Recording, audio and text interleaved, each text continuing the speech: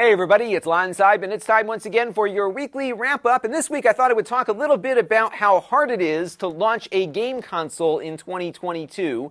I have covered all sorts of attempts to try to disrupt the console market or maybe carve out a budget section of the console market. And no matter the size of the company, every one of these efforts has failed to even make a dent in the gaming industry, yet companies keep trying. The recent one here being the Intellivision Amico, which is on the ropes, according to some new financial documents that the company released to potential investors. We've got a lot to talk about now, so let's get to it.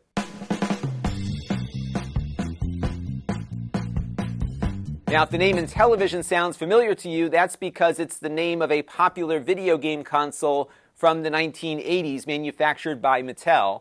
When Mattel got out of the video game business, they sold the rights to Intellivision to some of the former Intellivision employees, and they in turn sold the rights to others down the road. So the people making this new console have nothing to do with the old one at all, but it did retain the name in the hopes that maybe some 40-somethings out there may remember the brand and have some favorable recognition of it. And I guess there is some brand value to the Intellivision name, but this is an Intellivision in name only. They did try to copy some of the heritage of the old Intellivision. You can see the controllers have that rotary dial similar to what they had on the original console there, but they now have a touch screen, and that's what makes this console really complicated, because in addition to having an operating system for the console itself, you got to have one running on the controllers, and those controllers in turn have to communicate with the main console to get everything to work right. And even Nintendo kind of gave up on this concept of a separate OS running on the controller to something a lot simpler. And this is, I think, part of the problem in bringing this console to market and why it's failing. That said, they did take a good number of pre-orders here, about 10,000 last April when they first offered it for sale. And people put up money to buy this, and now they are waiting. And 10,000 might seem like a lot, but compared to the other consoles out there that are going to cost the same or perhaps less than the Amico, you can see here that it is a literal drop in the bucket. Nintendo, for example, has sold 103 million Switch units worldwide. This is now more than the Nintendo Wii that was their last big hit. And if you put that number into perspective as a developer, even if Intellivision paid you to make an exclusive game for their console, you will likely make more money getting no incentive from Nintendo, but having that app live on their eShop just because of the volume of users here. And that's what every one of these startup consoles is up against. You have to be able to figure out some way to deliver something that makes your hardware worth buying, because it's going to be very hard to attract developers that have to invest their own time and money to make games for your system. And Intellivision's having trouble just getting this thing manufactured. They've now experienced their third delay. In fairness, this is likely due to the fact that the pandemic and all the associated hardware shortages have made it really tough for small companies like this to get the parts they need to get into manufacturing. But they've got a very complicated design here that's going to take a lot more than a basic Android console might require for manufacturing. And Intellivision is running out of time and money. They quietly replaced their CEO not that long ago, and now they are desperately running around trying to get some more crowd-funded investments into the company so that they can maybe get to the manufacturing stage of the console development. And if you take a look at their financial disclosure that is required by these crowdfunding platforms and, of course, the United States government, you can see just how bad things are right now for the company. So if we take a look at their income statement, they have racked up $3.2 million in losses in 2020 alone, on top of $500,000 in the prior year. And we don't know what 2021 looked like, because 2020 was the latest data that they provided as part of this financial disclosure form, but I would imagine it's not looking pretty here. And they're also in a lot of debt. They owe over $8.5 million at this point, a lot of that to people who have loaned money to the company, along with perhaps the people that pre-ordered the console. And you can see just how much debt they racked up in a year trying to get this thing out to market. And again, this is from 2020, not 2021, so I would imagine it would look much worse. Also on the financial disclosure, they revealed how much operating cash they have left. And at the current burn rate, they will be done by July of 2022 if they don't generate any revenue. And think of the challenge they're under right now, because they are not yet in manufacturing. So you have to put a lot of money in to get the factories going here. And without that, I don't know if they will be generating any revenue by July. So they are in trouble. But we've been here before. Everyone remember the Ouya? In many ways, this one executed a lot better than the Intellivision has executed so far, primarily because they kept to a very simple design. They had an Android-based device. It was built around a Tegra chip from NVIDIA. For the time, I think they had the most successful Kickstarter campaign ever. They raised over $8.5 million and had 63,000 backers. On top of that, they were able to hit a very reasonable price point that was about a third of what the other major consoles were selling for at the time. They were selling these things in retail stores, including Amazon, for $100. It was as good as you can get if you were trying to disrupt the market or take a small portion of the video game market. But they couldn't survive. They could not sell the software, which was key to all of it. And I think the issue here is back what we talked about earlier, which is that these other consoles, even though they were more expensive, had a much larger user base.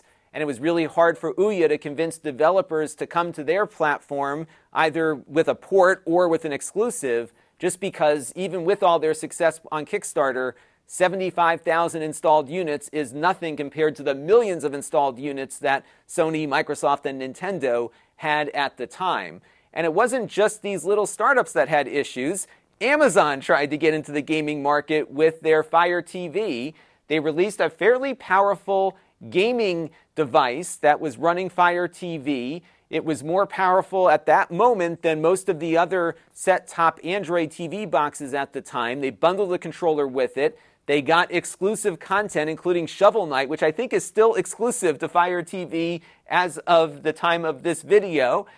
But even Amazon couldn't get going. And of course, we see games as like an afterthought on the Fire TV platform. They do some game streaming stuff through Luna. But for the most part here, the Fire TV as a gaming console is not what they're marketing this system as any longer. Even NVIDIA couldn't make it happen with their own game console. They launched the NVIDIA Shield in 2015. When it was released, it came with a game controller. They were trying to turn this thing into a console with games that played natively on it.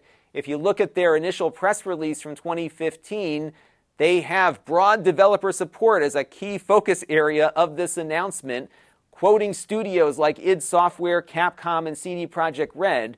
But as we all know, not many native games came to the Shield because there wasn't enough of them sold to really get these developers eager to invest time and money to start porting software over to it. And of course, the X1, while powerful, was not as powerful as the PlayStations and the Xboxes that were popular at the time of its release. And if you look at the NVIDIA Shield's homepage today, it's a very different marketing strategy here, isn't it? It's based on watching television with remote controls that look like TV remotes and not game controllers. And they're talking about Dolby Vision and Atmos support for home theater and upscaling for old videos to make them look sharper on your 4K TV. Gaming is part of it, but it's through GeForce Now, which is a PC gaming platform that lives in the cloud. There's no porting costs involved with GeForce Now for the developers. Their PC games just run on GeForce Now if they choose to allow them to. And then, of course, you've got the Google Assistant baked into it as well. This is a great Android TV box, the best ever made, the most powerful to this day. It hasn't been eclipsed yet in 7 years, but here we are. We're not seeing a lot of development here from NVIDIA on making their own game console. However, what did work out for NVIDIA was that they took the guts of the Shield and they worked with Nintendo to create the Nintendo Switch, which has sold 103 million units. So it's worked out okay for NVIDIA in the end. And the reason why it worked for Nintendo and not for NVIDIA is that Nintendo has a vast reservoir of IP that they own exclusively. Mario and Luigi and Kirby and Pikmin and Zelda and all the other games that Nintendo has exclusive to their properties are things that exist nowhere else. And on top of that valuable intellectual property, Nintendo has a pool of developers who are extremely talented, who can bring this stuff to life and make really fun games. And that's a very important component here. Nobody else has it, and that's why Nintendo sold 103 million units. And even though NVIDIA's effort failed, I think they did pretty well in the end by partnering up with Nintendo with the X1 chip. And if you look at the PlayStation and Sony, it's a very similar story. They've got a large user base. They have a lot of content that's exclusive to the PlayStation platform, and they've built up a very loyal and large user base since they launched their first console in 1995. And when they first got started, they invested hundreds of millions of dollars, more so I think than any video game company had done before them, to market their systems and get a foothold in the market so they could build from something. And certainly that's paid off over the decades here, and Sony remains a very successful platform. And then, of course, you have Sony's big competitor, Microsoft, and their Xbox division. They've been firing on all cylinders lately, right? They've acquired Bethesda and Activision. And why did they do that? To build up the base of software that they can make exclusive to their platform. And what's interesting about Microsoft is that they're really building a platform that, to some degree, is hardware agnostic. Because if you sign up for Game Pass, you can run the games on your PC, you can stream them to your mobile device. Microsoft doesn't really care at this point, so long as you maintain that subscription fee to their service. And I think that's the model that Microsoft is looking at here. But it all comes back to the software and the library. And this is what all of these startup consoles have been missing, which is the exclusivity and the depth of the game library. And if we look at the cost of the Amico versus some of the other consoles we just talked about, it's a lot of money here comparatively. So for example, you can get a Switch Lite, I think, for $199. The one you plug into your TV is only $50 more at $299. The Xbox Series S and its vast library is $299 at the moment. So this is a really expensive device for not a lot of added value, in my opinion. This is something that I think had to get in around the $99 price point to be attractive to the market they're trying to go after, which is families. And unfortunately, we saw with the Ouya, that didn't quite work out even at that price point. And they're even warning that the price might go up if they are able to get this thing into production. So the pre-orders will ship at that $249, but others might cost as much as an Xbox, and I think it's a really hard sell at that price. Now, believe it or not, Intellivision is not the only company going after this small sliver of the gaming market. Their rival from the 80s, Atari, is out there with their own console that costs about $300. This is the Atari VCS. Unlike the Intellivision, you can actually buy this right now if you want one. It's at Best Buy. There's a couple of different configurations which will vary the price a bit, but it works. It's a mini PC with an AMD processor. It runs Atari's own version of Linux with a launcher for the games that it includes, but you can also install Windows or Linux on it for your own stuff if you want. A little pricey for a mini PC given its performance, but they managed to get it out the door and get it into retail shops, and I am sure it's not selling very well. But Atari is more than just this hardware. They have a games division. They have a lot of IP that they can license, and for some reason, blockchain as well. Apparently, they made $400,000 in NFTs last year, according to their financial statement. But they have stuff. They've got IP. They have games. They've been making modern versions of their old games, like Missile Command and Yara's Revenge and Star Raiders. These are on major platforms like the Xbox and Nintendo Switch. They have their compilations of emulated Atari 2600 games. I didn't realize how much IP they owned until I started digging around on their website. They have a PDF that you can download of all the different things that you can license from them, in addition to some of the newer games they're making based on the IP that they own. And on top of that, you'll note that the games they are making are not being limited to their console. They are releasing them across all the major consoles in the Switch because they know if they made it exclusive to the VCS, they'd lose their shirts here, so they put it out on everything. So you're not going to see anything exclusive to the VCS that Atari can't afford to risk losing development dollars on. And I think this is telling about how hard it is to launch hardware in this marketplace. They will make more selling those games on Nintendo Switch for $3 a piece than they will selling hardware for $300 a piece. And if we look at Atari's most recent financial statement, they are a publicly traded company in Europe. They have posted a loss of 2.8 million euros for the first half of their fiscal year. And they also noted that the Atari VCS represented 2.3 million euros in sales, but it did not contribute to their revenue. And the reason is that they've probably got a lot more in hardware development costs that they have to make up before this thing starts turning a profit. I don't think they ever will turn a profit on it, but at least they have a cushion of a solid base of software IP that they can derive revenue from, and that's something Intellivision doesn't have at all. And then, of course, we've got the Oculus Quest, which is now called the Meta Quest. This is a standalone VR headset. It sold very well over the holiday season. Facebook reported $877 million in hardware and software sales. That sounds pretty good, right? Well, guess how much they lost over that same period of time? $3.3 billion. It is really hard to break into this market. You can go to space now for less money than it costs to try to get a console to market here. So any one of these companies that claims it can create a console just from crowdfunding and make it work in the marketplace is crazy. This is a really hard problem to solve unless you've got a compelling new piece of hardware and a ton of unique and special IP to match with it. You're going to really struggle. And Facebook has both of those things. They can't make any money doing it here either. So you can see just how hard it is to launch a game console. I think if you've got somebody coming up to you with a pre-order opportunity or an investment opportunity on a new piece of gaming hardware, run. Take that money and invest it in a talented gaming developer, and I think you're going to do much better. The scale of this industry and what you need to be able to do to be competitive in it, I think is beyond what our brains can comprehend at this point.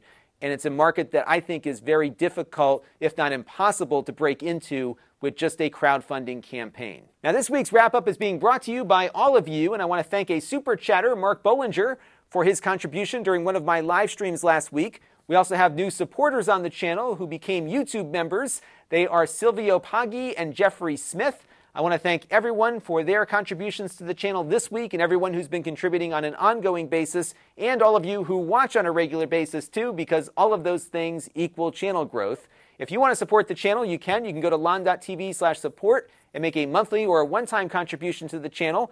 That link will take you to my donor box page, which is the best place to go. But we also support the YouTube membership program, Patreon, and Floatplane. You can find me on my other channels as well, including my Extras channel for supplementary content, mini reviews, and other stuff. And we also have my Amazon page at lon.tv/Amazon shop, where you can watch many of my reviews and live streams ad-free. If you want to engage with the channel, we have my very infrequent email list. We have a growing Facebook group and Discord that you can check out. And then we have my store where I sell previously reviewed items at prices lower than new, but there's only one of everything because it's the actual item that appeared here on the desk. And if you want to get notified every time I add something to the store, I have an email list that you can subscribe to, and I send out an email every time something gets added to it. And I was able to get rid of 2 things this weekend, and I've got a few more that I'll be adding on throughout the next 2 weeks or so. So subscribe and you will get notified when I add something there. And that is going to do it for this week's weekly wrap-up. Thank you, as always, for tuning in and for your continued viewership and feedback. Let me know what you thought down in the comments below. And until next time, this is Lon Seidman. Thanks for watching. This channel is brought to you by the Lon.TV supporters, including gold-level supporters Jim Tanis and Tom Albrecht, Hot Sauce and Video Games and Eric's Variety Channel, Brian Parker and Frank Goldman, Amda Brown and Matt Zagaya, and Chris Allegretta. If you want to help the channel, you can by contributing as little as $1 a month.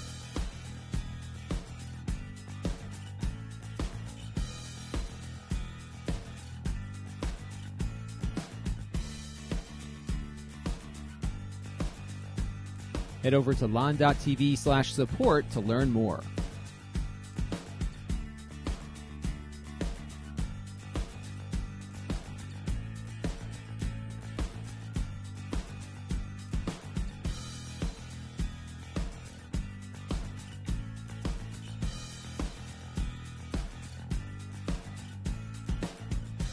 And don't forget to subscribe. Visit lon.tv/s.